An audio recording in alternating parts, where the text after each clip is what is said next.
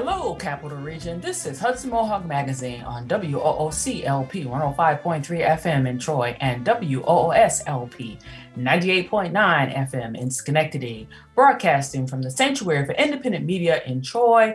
I'm Lovonia Mallory, and I'm still on my couch. I'm Guy Schaefer, coming to you from my kitchen. Today on the Hudson Mohawk Magazine, first, WOOC's Elizabeth Kress speaks with Angela Beallor, a member of the Reimagine Troy Community Justice Services Working Group, about the police reform process and community involvement here in Troy. Then, on Reclaiming History, Livonia speaks to Professor Anthony Paul Farley of Albany Law School about the Ku Klux Klan Act of 1871, Trumpism, white supremacy, and the January 6, 2021 attack on the U.S. Capitol.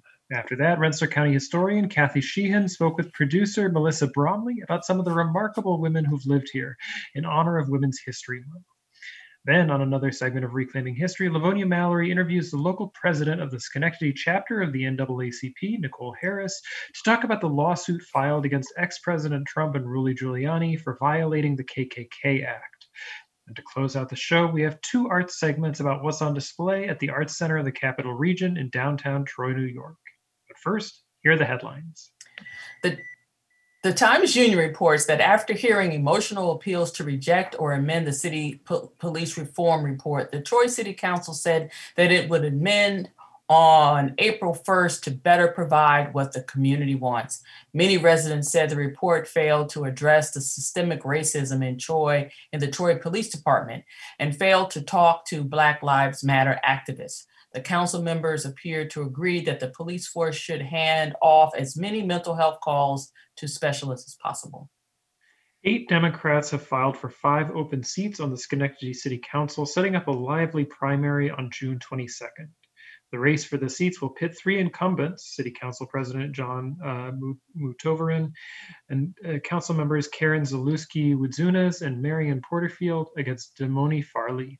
The special election to fill the last 2 years of 2 positions will feature Doreen DeToro, Therese McCammon, Haley Samuel, and Carl Williams. The Assembly impeachment inquiry into Governor Cuomo expanded Thursday after reports that the governor apparently violated the state law to direct senior Department of Health officials to provide COVID-19 testing to his family and political allies in the early days of the pandemic when tests were particularly scarce. President Biden on Thursday indicated that he did not plan to follow through on former President Trump's decision to remove troops from Afghanistan after 2 decades of occupation. He said the troops will remain until at least the end of this year. The Gazette reported that the recent push by the city of Schenectady to enforce alternate side parking in the Stockade neighborhood has resulted in a prolonged struggle for limited spots.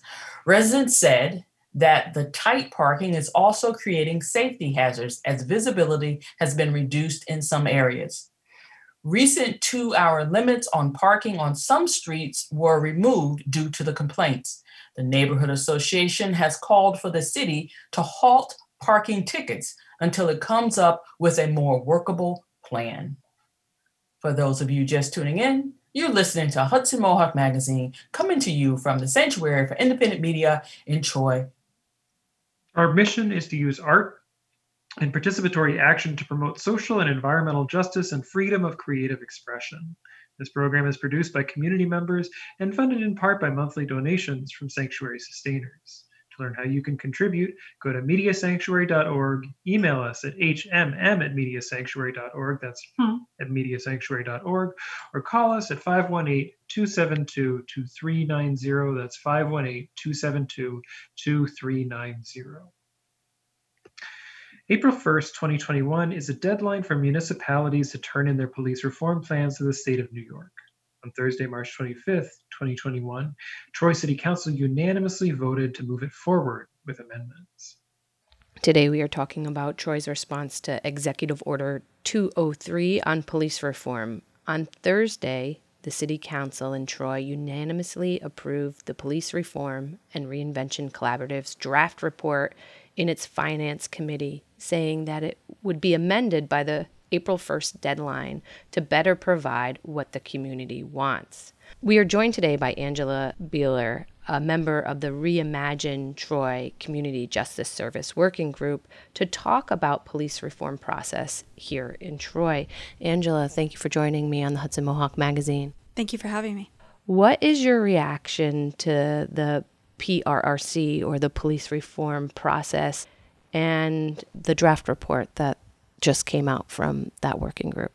Just to give some context, June 12th, 2020, Governor Cuomo issued Executive Order 203 calling for all municipalities in New York State with a police agency to begin a process of review of policing on a number of different issues. But the biggest ones that they listed: trust, transparency, fairness, and in relation to disproportionate policing and systemic racism and the impacts of their policies, procedures, and actions in their community, specifically in communities of color.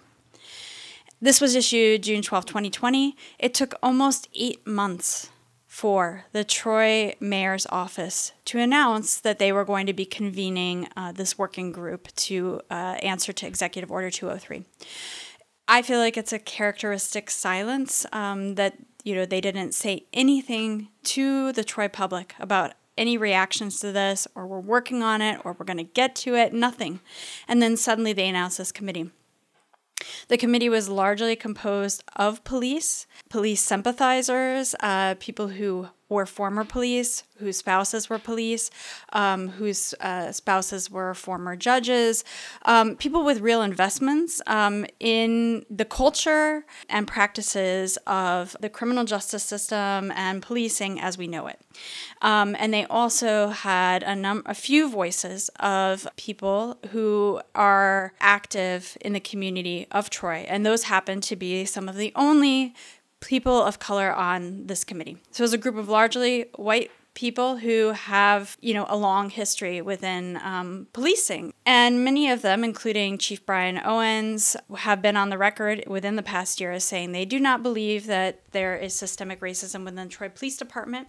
You have DeWolf, the deputy chief, who was on the committee in response to the lawsuit that was brought against the city of Troy and the Troy PD and Officer French by one of the few black officers, Officer Christopher Johnson, a lawsuit about systemic racism in the police department. And when he was interviewed by the Times-Union, he was quoted as saying, "We do not have racism within the Troy PD." So these are the people tasked to review how the police system has been working and how it might be reformed and even reimagined. They convened 9 meetings in the month of February. Only 3 of those were open for public comment. 3 of them invited a few select affinity groups that did not really address the breadth of voices that could be heard in this process, and 3 of their own meetings. That process was not on any of their websites, not on any of the calendars, involved a 2-part registration process to even speak, was not made accessible to people with differing abilities, who needed language translation, who might not have a computer or internet. And so it seemed to me designed to be deliberately disenfranchising. And it was one of the calls of the Executive Order 203 that they needed to convene their residents and stakeholders to have a say and discuss what policing in their city has meant. So let's talk about that document. Once the report came out, it's very short. Other municipalities, and it's not about getting into page count, but because, for instance, Saratoga Springs had a very robust representative group of people volunteering their time to address questions related to policing and systemic racism.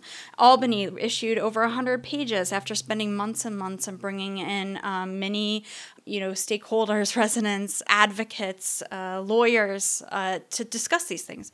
So their lack of investment in it says a lot. Their lack of openness and transparency on producing a document to try to create trust and transparency says a lot. The report that did come up maybe once mentions the term racism.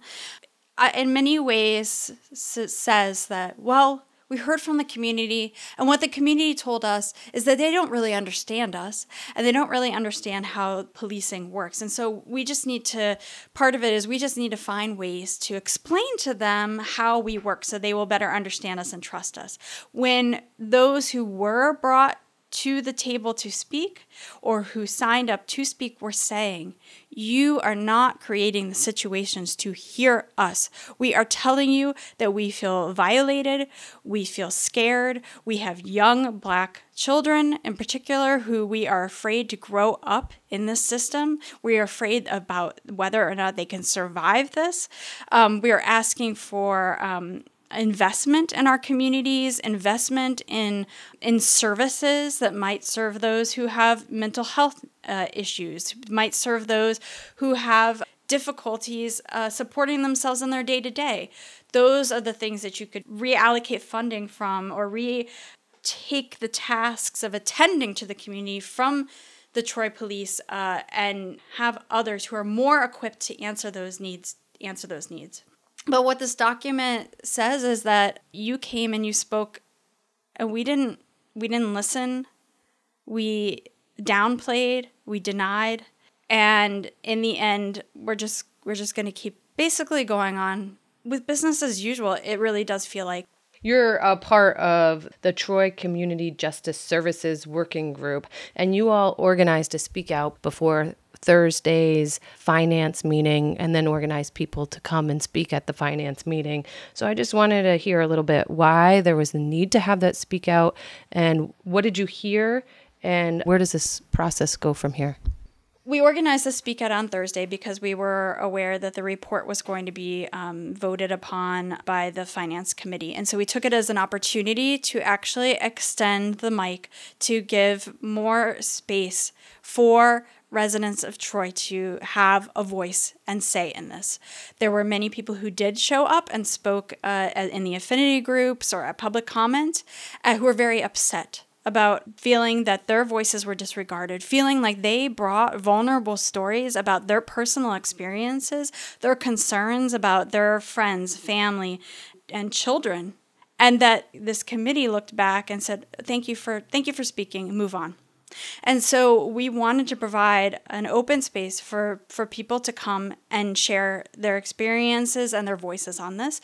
And we wanted the Finance Committee to hear that there were voices of dissent that were not captured in the February series of meetings. And I think it had an impact. For one thing, just to convene some very, very powerful voices, some people who are running for city council in the coming year, people who have been active for very long in Troy, people who are new to being involved in this. What this says is that this is not an end or a beginning. This is one piece of this whole movement to challenge systemic racism and to make changes and to challenge police violence and white supremacy. And I think we had a real impact because, yes, it passed in the Finance Committee. All 7 members voted for it to move on, but not without taking the time to review elements and try to capture within it, whatever that might end up meaning, some of the voices of those in the community who felt that the report did not reflect their experiences and their desires and their visions for how things could actually change for the better. So just to jump in, the Finance Committee agreed unanimously, like you said, to push this forward, but with edits. The deadline is April 1st. Does the community get response, or what happens between now and April 1st? There's an April 1st deadline, so if they don't meet the deadline, then they do risk some federal and state fundings if they don't meet the executive order deadline.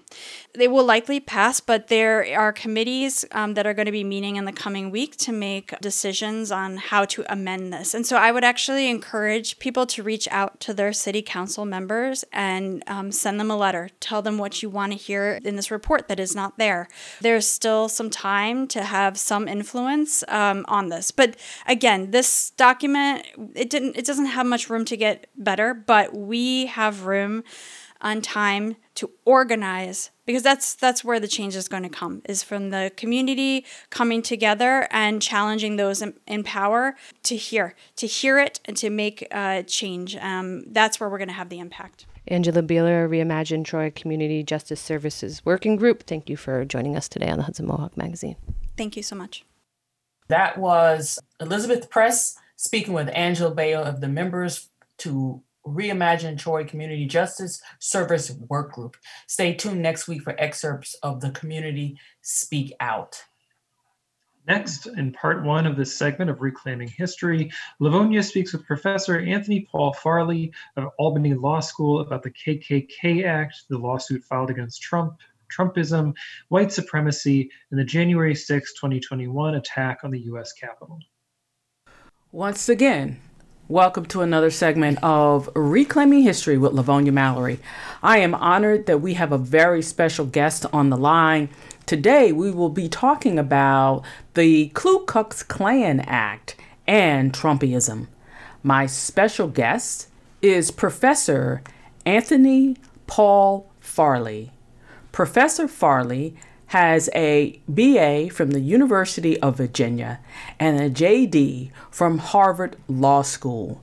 He is the James Campbell Matthews Distinguished Professor of Jurisprudence at Albany Law School. He was the James and Mary Lassiter Distinguished Visiting Professor at the University of Kentucky College of Law and the Andrew Jefferson Endowed Chair in Trial Advocacy at Texas Southern University's Thurgood Marshall School of Law in 2014 and 2015. Professor Farley, he was the Assistant U.S. Attorney in the Office of U.S. Attorney for the District of Columbia prior to serving as a federal prosecutor.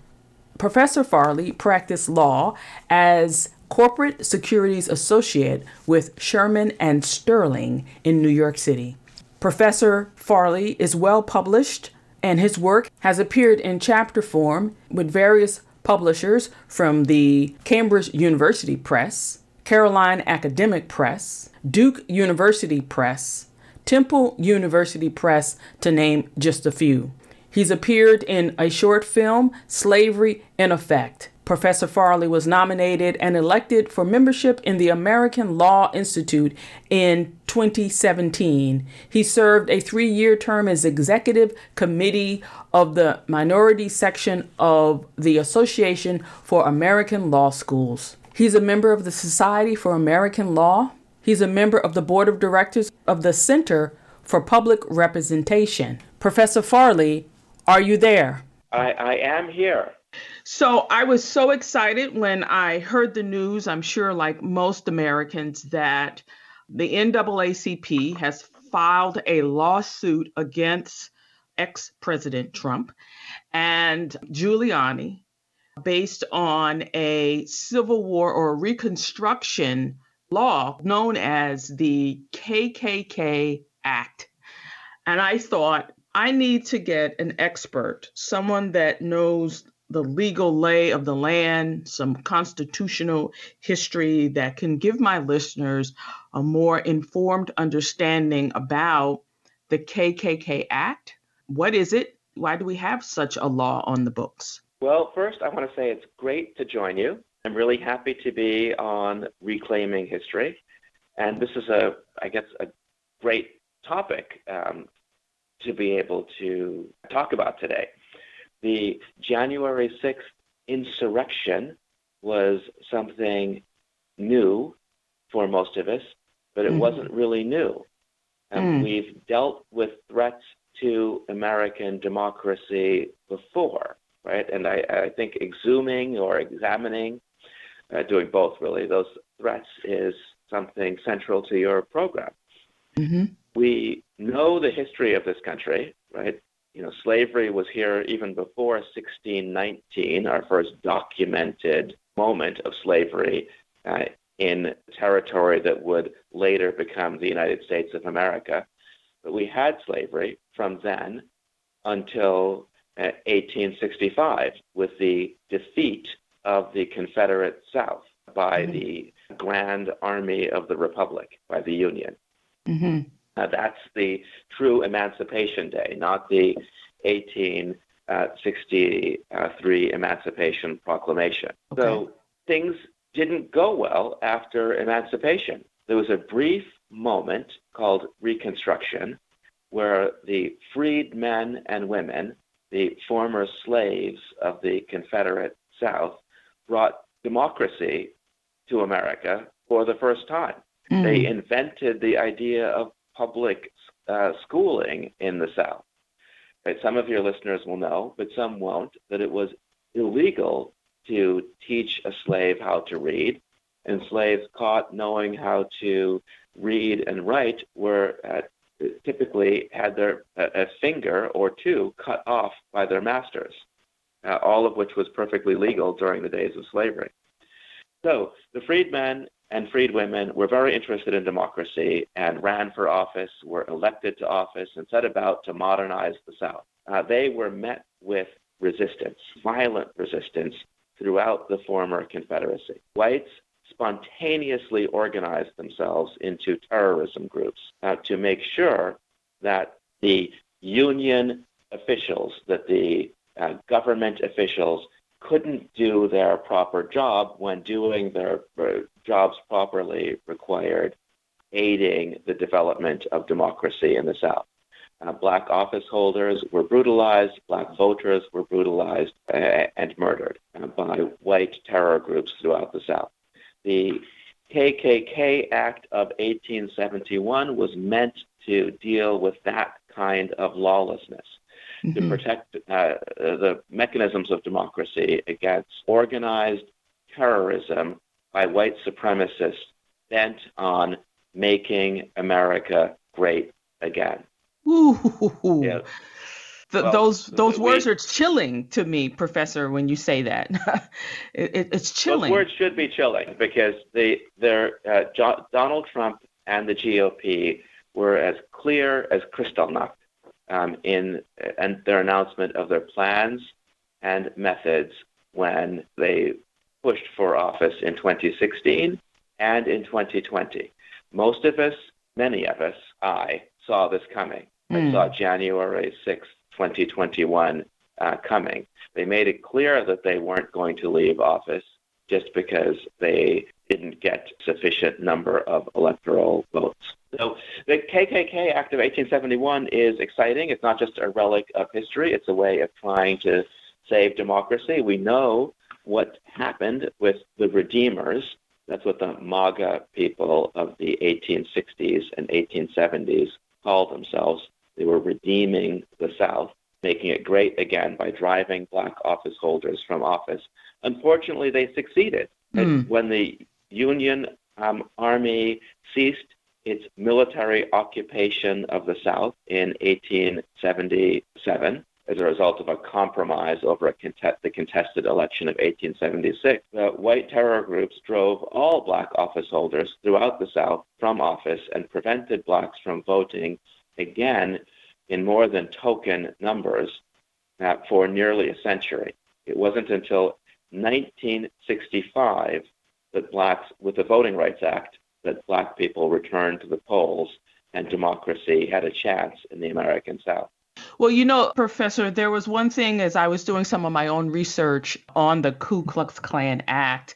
President Grant, he requested this legislation, and they were focused on the increase in violence that was occurring specifically in the state of South Carolina. South Carolina was the first Black governed state. They had more representatives, towns, what we now call Hilton Head. That was the location of one of the first Black governed Black towns. Harriet Tubman visited the town as well.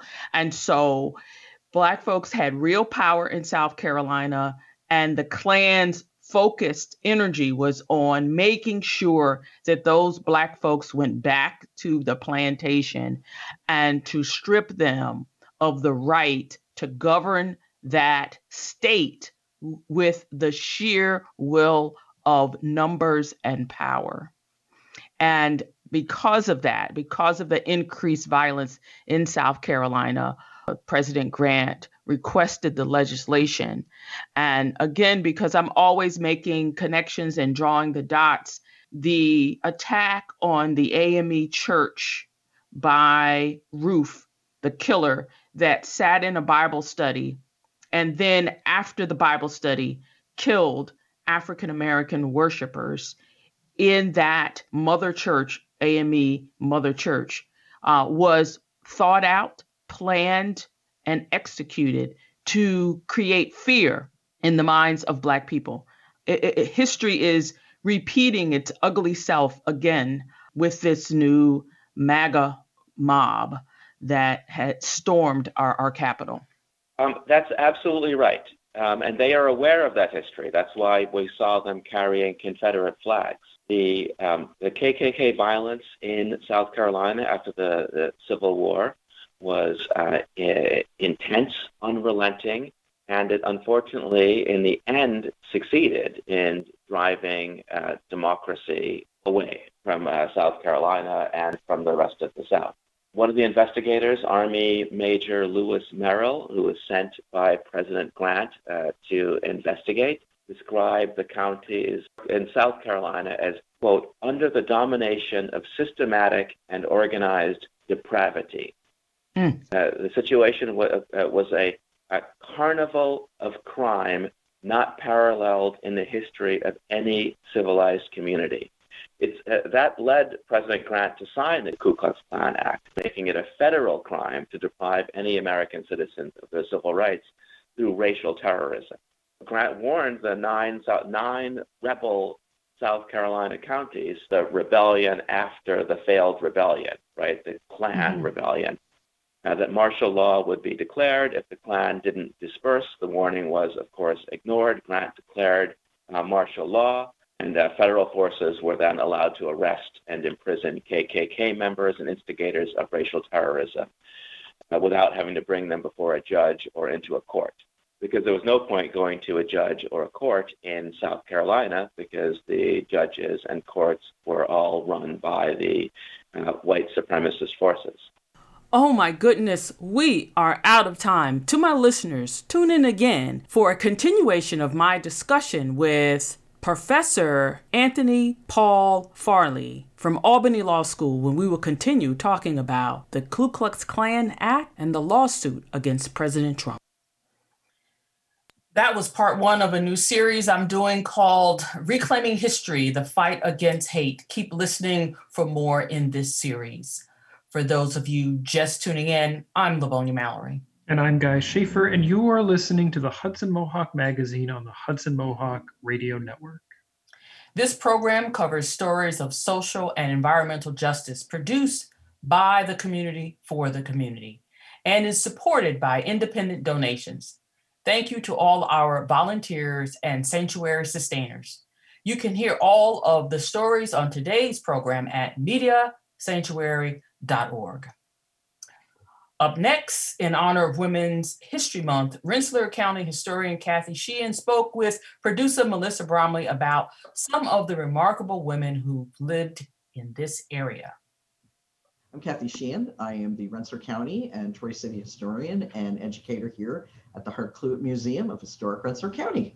Thank you so much for joining us today, Kathy. It is Women's History Month, and I know that you know a lot of pretty amazing women who are from Rensselaer County and the Capital Region. Is there anybody in particular who you'd like to talk about today? Oh my gosh, a few. I've picked out like 4 or 5, 5 women. One is a woman who was born, didn't spend a lot of time here in Rensselaer County, but she is so important. Her name, and you may have heard a little bit about her, Edmonia Lewis, who was the first African-American and Native American sculptor. And she was born around 1844 down in Greenbush in southern Rensselaer County. We don't really know too much about her early life here. Her mother died young. She was raised by her father. She was part I always pronounce this wrong, Ojibwa mother. And don't know much about her father, but her artwork is spectacular. If you Google her sculptures, because she was able to go to Boston. She got some early training. She went to Oberlin College and had to leave because she was attacked, and they accused her of attacking a white person. So she ended up having to leave. Goes to Boston and is befriended by William Lloyd Garrison and a sculptor named Edward Brackett.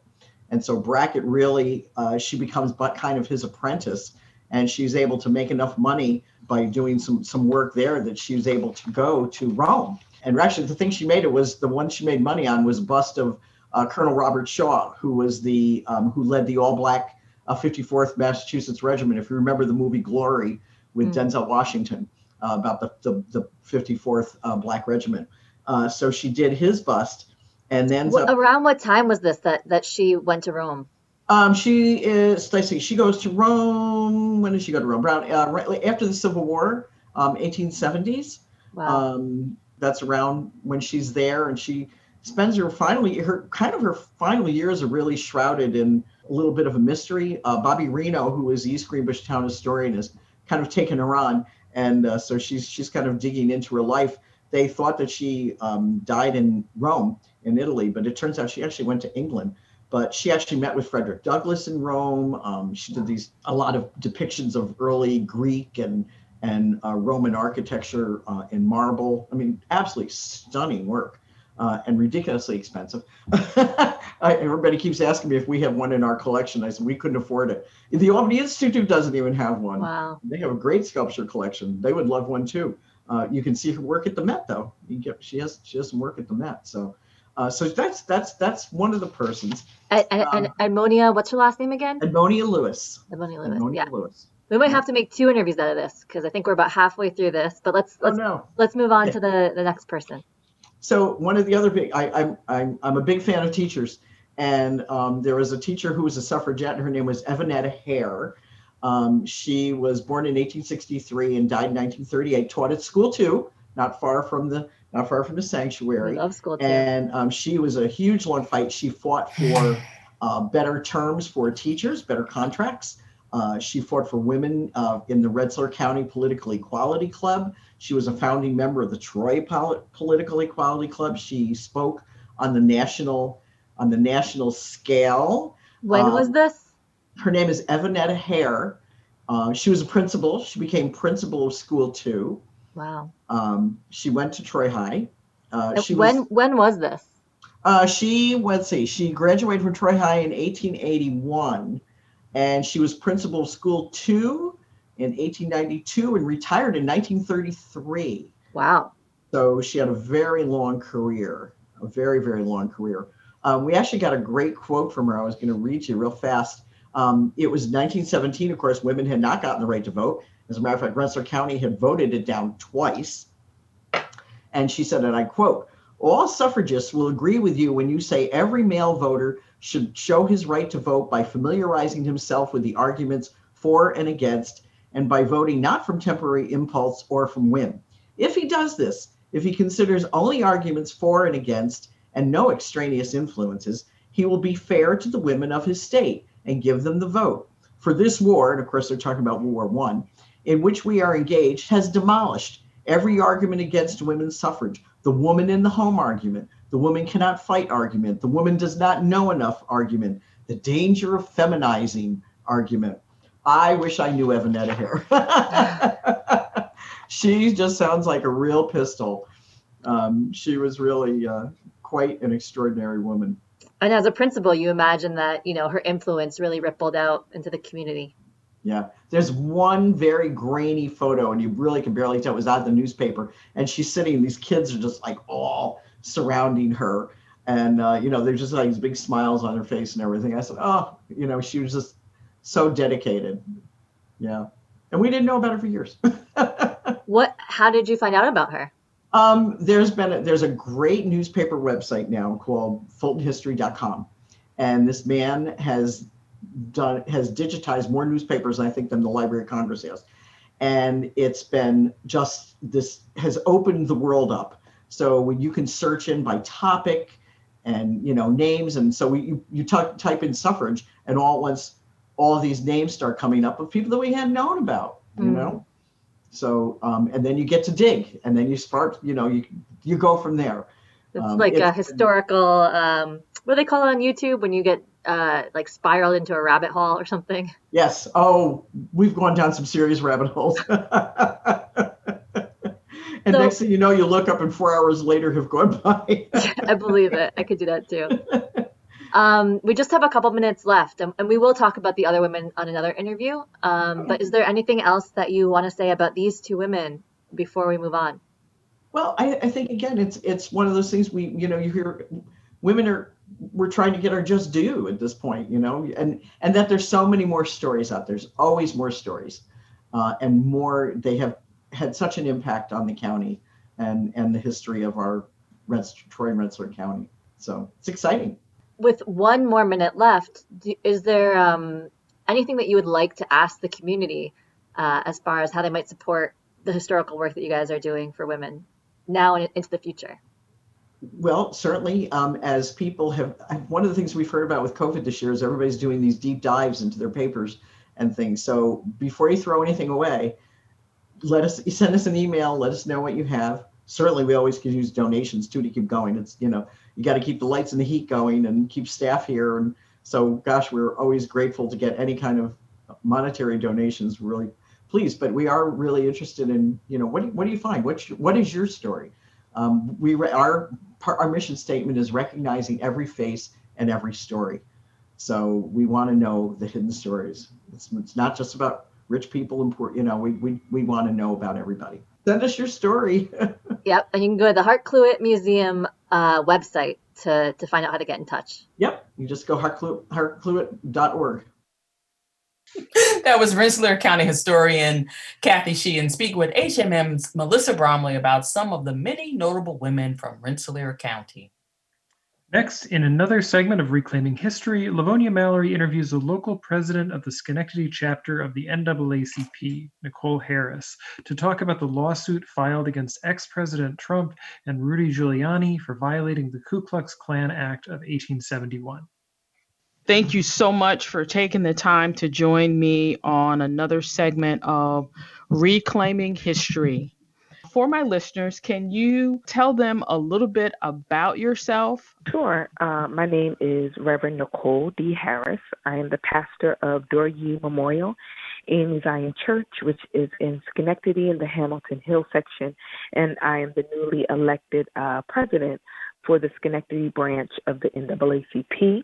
Our branch is just continuing to work for equality and equity for all residents of Schenectady. Looking forward tonight to talking to you about the suit that has been filed against Donald Trump, Rudy Giuliani. That's all about the Enforcement Act of 1871. So what does NAACP stand for?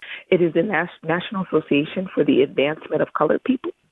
So just to get my listeners up to speed, recently the NAACP filed a lawsuit against President Donald Trump and Rudolph Giuliani for violating our civil rights, or the civil rights of Americans, by trying to suppress the vote.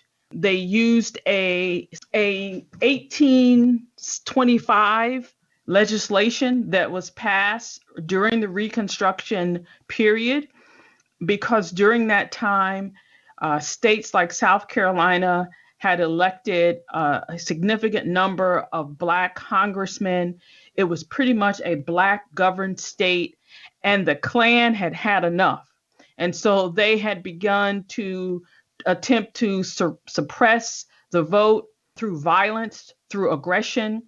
And the then president, Grant, requested new legislation to protect the voting rights of people throughout the nation, mostly in the South, where the Klan was trying to suppress the rights of people, Black people, recently emancipated slaves. And so based on that legislation, the NAACP has brought a lawsuit against President Trump and Giuliani. And they are represented by a very good legal team. And I don't recall, Reverend, do you know who the senator is? I believe he may be a congressman from Mississippi. Yeah. Mississippi Congressman Benny Thompson. So what is the NAACP doing now locally? And what is your position as it relates to this suit? So our position, my position as it relates to this federal lawsuit is that we support it. We were witnesses, just like many other Americans, of the insurrection and what happened. And I can only imagine what Congressman Thompson experienced being in the Capitol that day, the fear that he probably had for his life. And we watched as a group of people who pretended to be patriots tried to rip away the rights of Americans. And so we support the NAACP, we support this lawsuit, and it is my hope that justice will be had, and that what could not be accomplished with the second impeachment trial will be accomplished here, which is justice. So I watched in horror as they breached the Capitol, and I was quite surprised how brazen they were. And how public they were with everything that they were doing. They all had their cameras up as they were walking into the Capitol.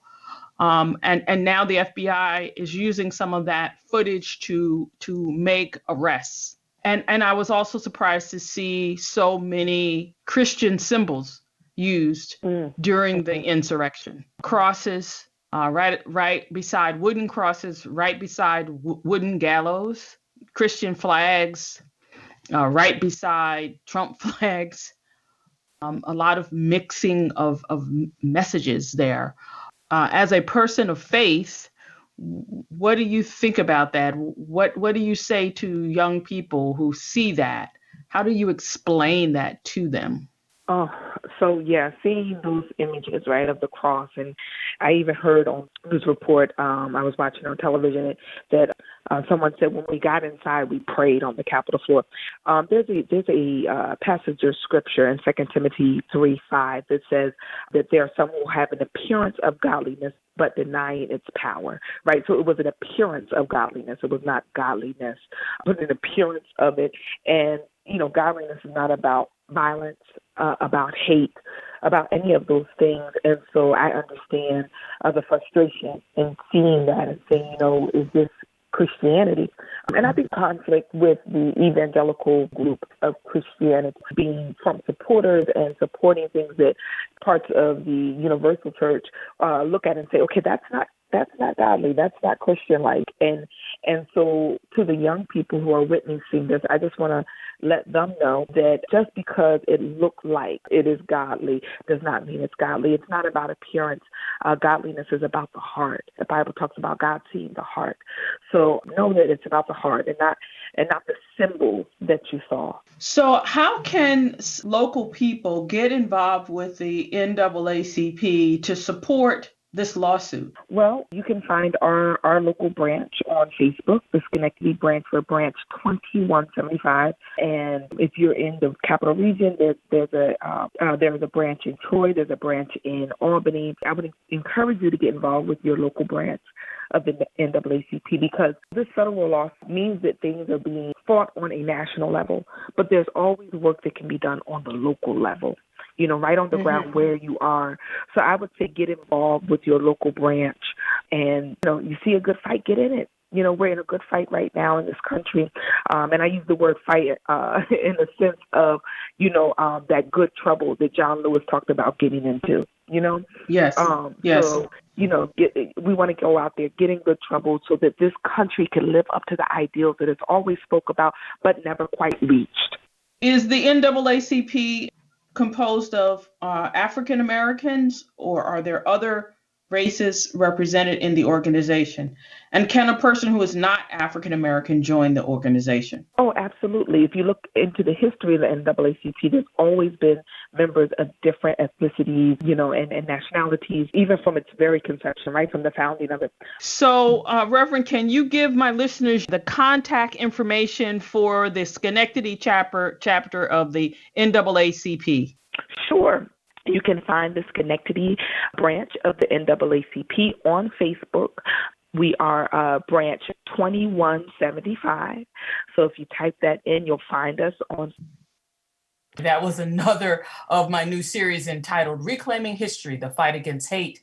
I was talking with Reverend Nicolle, who is the president of the Schenectady branch. That's Reverend Nicolle Harris. The Arts Center of the Capital Region is open to the public with 2 exhibitions currently on display. Varian Fetishismus, Commodity Fetishism by Jamie Rodriguez, which will be reported on in another segment, and 120-degree Intercollegiate Regional. HMM's Sina Bazila Hickey spoke with Belinda Colon, curator of the Arts Center, to learn more about the regional and its importance to regional collegiate artists. Hello, nice to meet you, Sina. Belinda. Nice to meet you. Nice to meet you. My name is Belinda Colon, and I am the curator at the Arts Center of the Capital Region. The Intercollegiate Show, it's the 120-degree Intercollegiate Art Regional. Now, this show encompasses artists from a 120-mile radius of Glens Falls, which is where the Lower Adirondack Regional Art Center is, through Saratoga Springs, and again, 125 miles east, west, north, south of there, as well as Troy for the Art Center of the Capital Region. So this expands down to New Paltz and out towards the west and out toward the east. And this program this partnership was started between LARAC, Saratoga Arts, and the Art Center of the Capital Region, I believe over 15 years ago. I believe this will be the 5th session of it going through. So what happens is it rotates between each of our organizations so that we can try to expand out to as many students as possible. Everyone that's in the show is registered and a participant in college. They can be either in a bachelor's program or they could be in a master's program, but they have to be, registered into a college situation. And we're trying to give them a moment to be outside of their institutions to have their work shown. And yeah, it's a really great project. It's like the holidays for me when it comes, because these students just create these amazing products of their education. But because it's not inside of their institutions, I hope that they share things that they might not have shared in school, because they want to share it to a broader audience. But it's a great show. It is juried by Anthony Kaffritz, who is the director of Salem Artworks in Salem, New York. And he came over and juried. We have 6 artists who have been recognized. 3 of them are honorable mentions, and 3 of them are juror's choice. They all get a membership to the Art Center, so we're hoping that the 120-mile radius can benefit them by all means somehow, that they can take classes here and do different things, and then there's a small stipend as well. That's an amazing opportunity. I've been talking with people what is missing in the education system, and I think these outside opportunities are very valuable just to kind of get that additional education that you're often not getting in your classroom. Right, one of the benefits to this show is that we have to talk to students about signing a contract, about looking or reading an agreement, reading a contract, what it means, taking note of what the dates are that things are dropped off or picked up, or what the guidelines are, or how to display your work, or how to really understand that your work is a presentation of you. So there's a little bit of, which is great, hand-holding in this, which is nice because we get to give them that real life experience when it comes to what people are going to expect of them when they're applying. So to be an experience for them to be able to feel like they're doing it on their own, I really, really, really support. And I usually I've had some professors, so I usually go to the professors. I had the professors send this information out. We all do, right? We reach out to all the colleges within that 120-mile radius of that region that we spoke of. And then we ask them to make, so some of them will come back and say, oh, I can't teach them how to do this or read an agreement or this. And I say, don't. Because I want to be able to have that conversation with them. I want them to understand that it's not just a teaching moment for you as their professor, but it's also a teaching moment for them as being adults going into the world of the arts. And it works out really well because I think there's a different energy between myself or the arts administrator versus the professor and the student, and so it ends up being a real relationship building moment where we can really have conversations with these students and ask them what they want from it, how they want to visualize their work. So I have some students who will come in and hand me a print. And I'll say to them, how do you want to display this? And they're like, oh, I don't care. And I say, okay, so just so you know, these are your different options. This is how you can do it. So I like to really create an experience where they learn, but I'm giving them the choice. So these are your options. This is what you can do. You still tell me, and then I'll do it. And then I'll show you what I did after. And then also I let them know what they shouldn't do so that their artwork doesn't get destroyed or something doesn't happen. Don't put holes in the front of your piece if you don't want holes, and they can rip, and. So a lot of students had a lot of challenges this year. Especially with this show, we had probably about 10 to 15 students who had to pull out because they couldn't get off campus, which is fair. They didn't have the money to ship, or they couldn't even get into the facilities at the school to get their work out of their studios. They couldn't use the print services. So it was very, very challenging for these students to do this year. And I am so proud and just honored that these students followed through and did it, because this was a lot to do, especially coming back in after the holiday and having to be on point to get this work to me. And I really appreciated that. Yeah. The Capital Region Arts Center is now open to the public. You can find it at 265 River Street in Troy, New York. Right after this interview took place, the 120-degree Intercollegiate Art Regional had their award ceremony on Friday, March 26th. To see some of the artwork that was on display, visit their website at artscenteronline.org. As Sina was leaving the Arts Center of the Capital Region, she turned the corner to the side of the building to visit the touring COVID-19 tribute, a mural titled Still Life with Gratitude, painted by Rachel Baxter and paired with a poem by Dee Collin. This mural is traveling to different locations around the Capital Region with support from United Way. As I was walking down River Street in Troy, New York, right where there's the Troy, New York painting on the side of a brick wall by this windy walkway, I saw the traveling mural, Still Life with Gratitude. That's where I met Katie Nelson at United Way of the Greater Capital Region. And she told me a little bit more about the piece and some of the symbolism in it. Okay, we are outside in front of the Troy, New York mural on this side of the building on River Street. And we're by a traveling or touring mural. Could you please describe the piece? Sure. So this is a piece, I work with the United Way of the Greater Capital Region, and we partnered recently with a local artist. Her name is Rachel Baxter with the Albany Center Gallery, and she created this beautiful mural for us, which is called Still Life with Gratitude. And really the purpose of the mural is in memory of all of those lives that we've lost with COVID, all of those who have struggled over the last 12 months, as well as, showing gratitude towards our frontline heroes and all of the essential workers helping us to get through the last 12 months. So this mural is in their honor, and it's traveling throughout the Capital Region for about 2 weeks. So this will be on display until April 2nd, and it will travel throughout, each county in the Capital Region. Okay, now could you please describe what does the mural look like? Like also how high it is and where it's situated? So the mural is 2 wooden panels placed together. It is 8 feet by 8 feet. It's a beautiful depiction of a variety of flowers, each of which have a special meaning. And around the bouquet of flowers are all of the phases of the moon, which resemble time passing.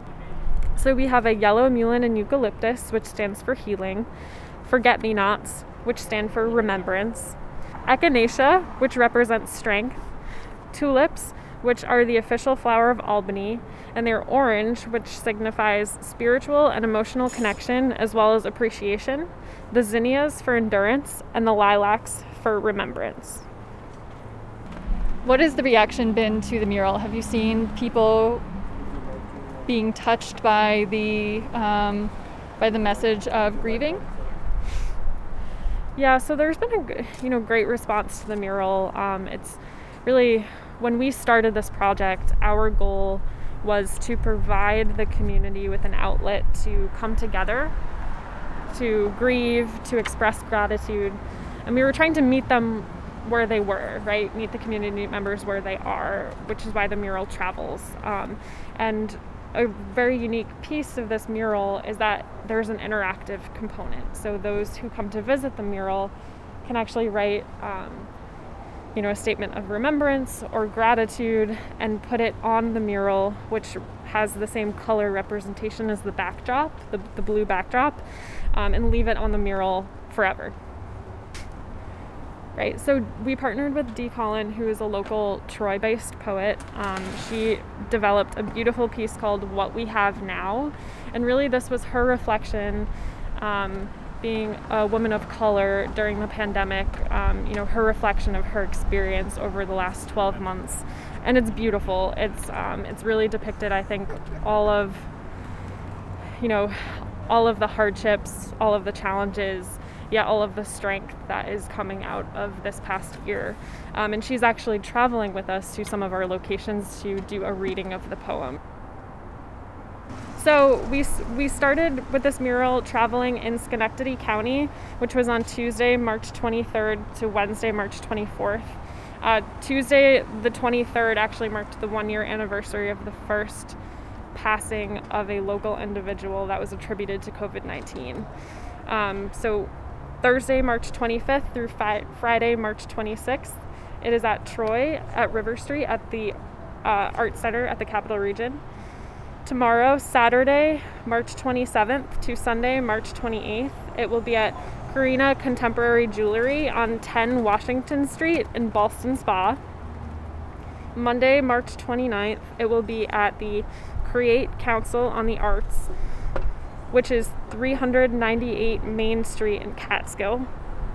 On Tuesday, March 30th, Hudson Hall at 327 Warren Street in Hudson.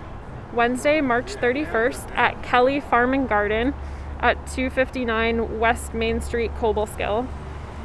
Thursday, April 1st to Friday, April 2nd at the Albany Institute of History and Art at 125 Washington Avenue in Albany. And it will conclude on Saturday, April 3rd at the Crossings of Colony, 580 Albany Shaker Road in Loudonville. United Way of the Greater Capital Region works to fight for the health, education, and financial stability of every person in our community, which has never been more relevant than the last 12 months during COVID. So really, this piece, really symbolizes that element of coming together, hopefully turning the corner, remembering those that we've lost, recognizing, that there are probably more to come, but, we work towards hope and gratitude to get out of the last 12 months together.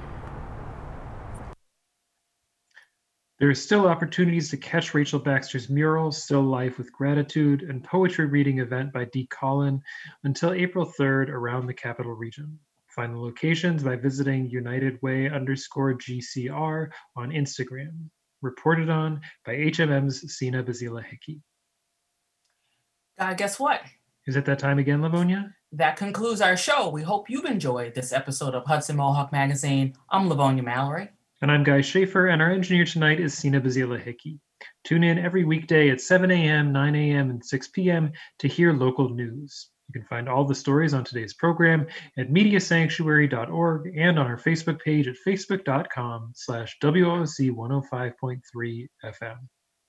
This program is produced entirely by volunteers. To learn how you can contribute to local stories of social and environmental justice, email us at hmm@mediasanctuary.org or call us at 518-272-2390. And if you value independent media, consider a gift of a monthly donation as a sanctuary sustainer by going to mediasanctuary.org.